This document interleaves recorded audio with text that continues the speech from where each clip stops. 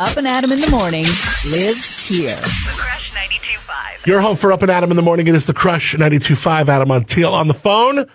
Mr. John Lindsay, meteorologist, PG&E, friend of the show. John, how are you, my friend? Hey, good morning, Adam. Good morning to all your listeners, and especially good morning to you. I hope you're doing great. Oh, I'm doing great. Thanks for being on the show and carving some time out for us. I always appreciate it. Hey, I really appreciate being able to go on your show, Adam. So I've been so curious. Thank you for inviting me, and it's great to be here. I've been so curious. This wind. I mean, look, I got allergies normally, and I know there's certain times a year, but it feels like it has been windy for like 2 months straight. What is going on with the wind? Sure. So having strong the gale force northwesterly winds during the spring is pretty typical along the Central Coast.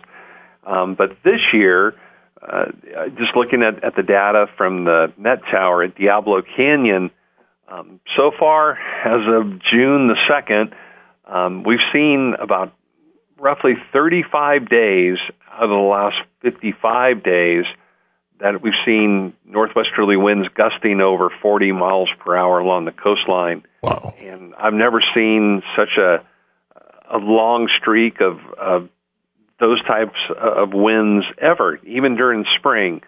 And the water temperatures, seawater temperatures reflect that. I mean, those northwesterly winds produce a lot of upwelling. In turn, you're bringing up a lot of cold and clear water to the ocean on the immediate shoreline. And we've seen water temperatures getting down to about 47 degrees Fahrenheit. Ooh, wow. Off of Northern California, I saw some 45 and 46 degree water temperatures. So cold indeed with all these northwesterly winds have really produced a tremendous amount of upwelling. And I would suspect that this year is going to be a really big kelp year for California giant kelp, Macrocystis, and California bull kelp, Nereocystis. Macrocystis, it's hard to believe when you get these sunny days along the shoreline with this much wind and this much upwelling will actually grow about 24 inches in one day, about 2 feet in one day. You can actually, Adam, I no kidding, I think you can go out there and you could almost see it grow. Yeah. Maybe kind of like a hour hand on a clock. Just wow. Really ticking away. So yeah. Pretty remarkable. So are these the winds something that you can? I know I've heard you forecast them. Do you know how long they last, or I mean, do we know? Are we out of it yet? I mean, I feel like it's going to be hot. We'll talk to you about how the summer's going to look next. But as far as just these winds, or is it just like well they're here now? It's now a windy place all the time. No, I think of course during the summer months, June 21st is the first day of summer. What happens is the storm track goes way, way to the north, generally speaking. And even though we haven't had, in fact, this is the driest year. This is the start of the driest year on record. Cal Poly, since January the 1st, has only recorded 1.5 inches of rainfall, Adam. And the previous record was 1972, which recorded 2.72 inches. So we're half of that. None of us have seen such a dry start to the year. So even though these cold fronts haven't produced any rain, they do produce steep pressure gradients and consequently those strong northwesterly winds. What happens in summer, those cold fronts, even the dry cold fronts, no longer transition over our area. Consequently, you don't get those really massive, strong pressure gradients, and the northwesterly winds tend to decrease somewhat. You still get them in the afternoon hours is what happens. The great Central Valley the Central Valley of California, it warms. And when it warms, the air expands and it creates not a dynamic low, but a static low. And then off our coastline, we have the Eastern Pacific High. And so nature never likes anything out of balance. And so consequently, you have an area of high pressure over the Pacific and an area of low pressure over the Central Valley. And then consequently, you have all the winds blowing, trying to even out those pressure gradients. And so even though it's summer, you still do get periods of strong gale force northwesterly winds, just generally not as strong as you would see in spring, Adam. Right. And of course, as you get in the fall and fall, you start developing those Santa Lucia northeasterly winds. Right. The area of high pressure develops over the Great Basin, and then hopefully in winter, keep your fingers crossed, we'll start getting those cold fronts coming down out of the Gulf of Alaska, the storms coming out of the Gulf of Alaska, and you get a lot of prefrontal winds, a lot of southeasterly winds. So to answer your question, yes, we'll see those northwesterly winds not as strong this summer, and I'm really got my fingers crossed that we'll get some rain starting in October, November.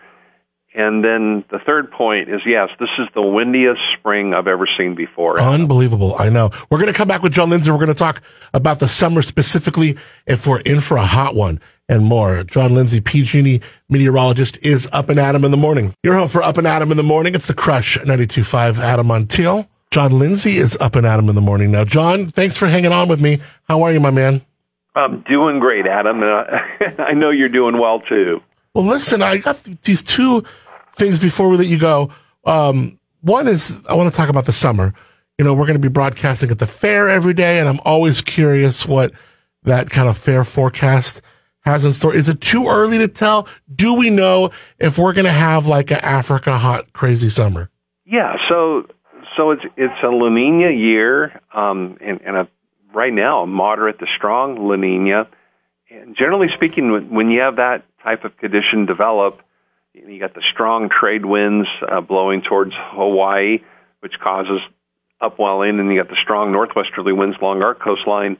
So I think at this point, I think we'll see below average temperatures along the immediate coastline, but up in the North County in Paso Robles, the Climate Prediction Center is indicating above average temperatures, about a 30% chance of above average temperatures for the North County and many of the coastal valleys for June, July, and August. So it does appear that we'll have warmer than typical temperatures for the Mid-State Fair this year.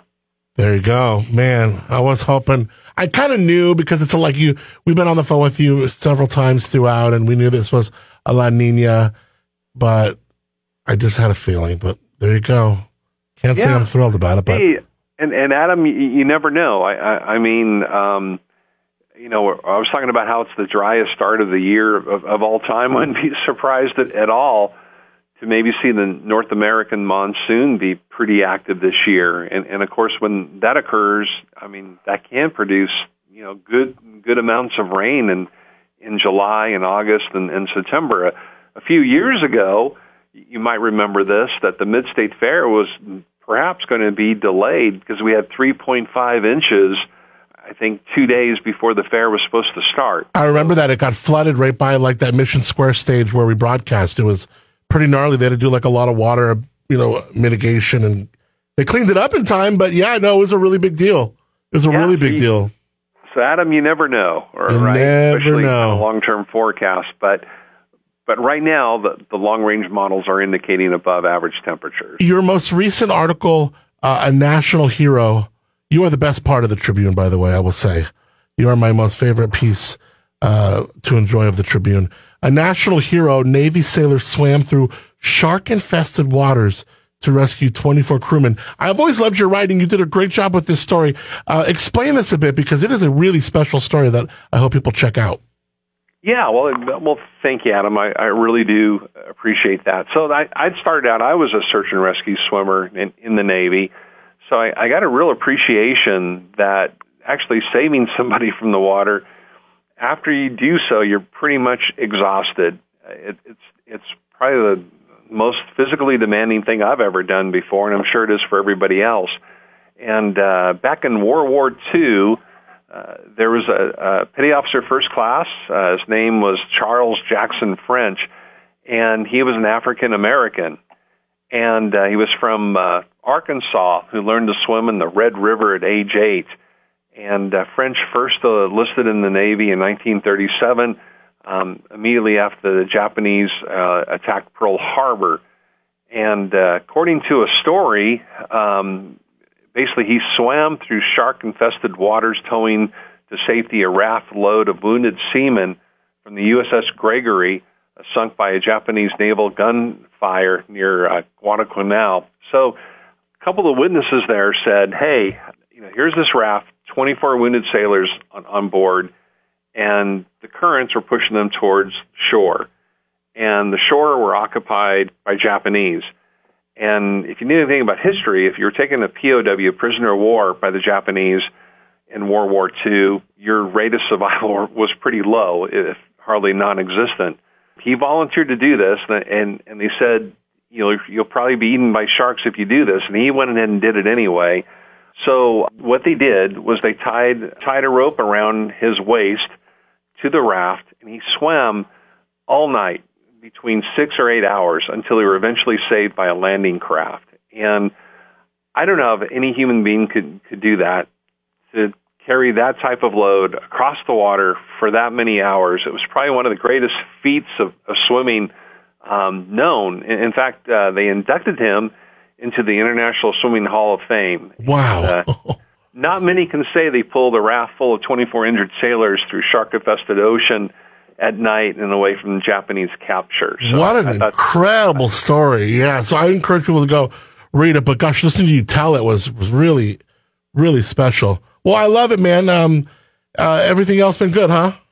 Yeah, everything's great. Hey, my wife is happy, and kind of the old saying, happy wife, happy life, right, Adam? So yeah, our family's doing great, and it's nice to see things kind of getting back to normal over the last 2 years. Yeah, indeed.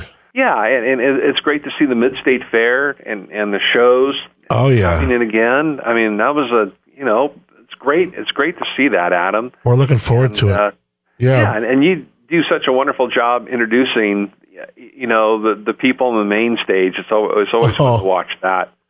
Yeah, it's fun to get out there. We got like our Mac and Cheese Fest coming up. Like events are just in full swing. Yeah. It's pretty exciting. So I look forward to chatting with you all the time on the show. Make sure you jump back on again anytime. John Lindsay's PG&E meteorologist, always breaking us down with some great chat on just the weather, the why, all of it. So John, thank you so much again, man, for being up and Adam in the morning. Really appreciate you. Hey, and it's like I said before, it's wonderful to be on your show. You do a great job, Adam. It's a real treasure for the Central Coast. So thank you so much. Up and Adam in the morning. With Adam Montiel. Weekday mornings, 6 to 10 a.m. The Crush 92.5, the perfect blend.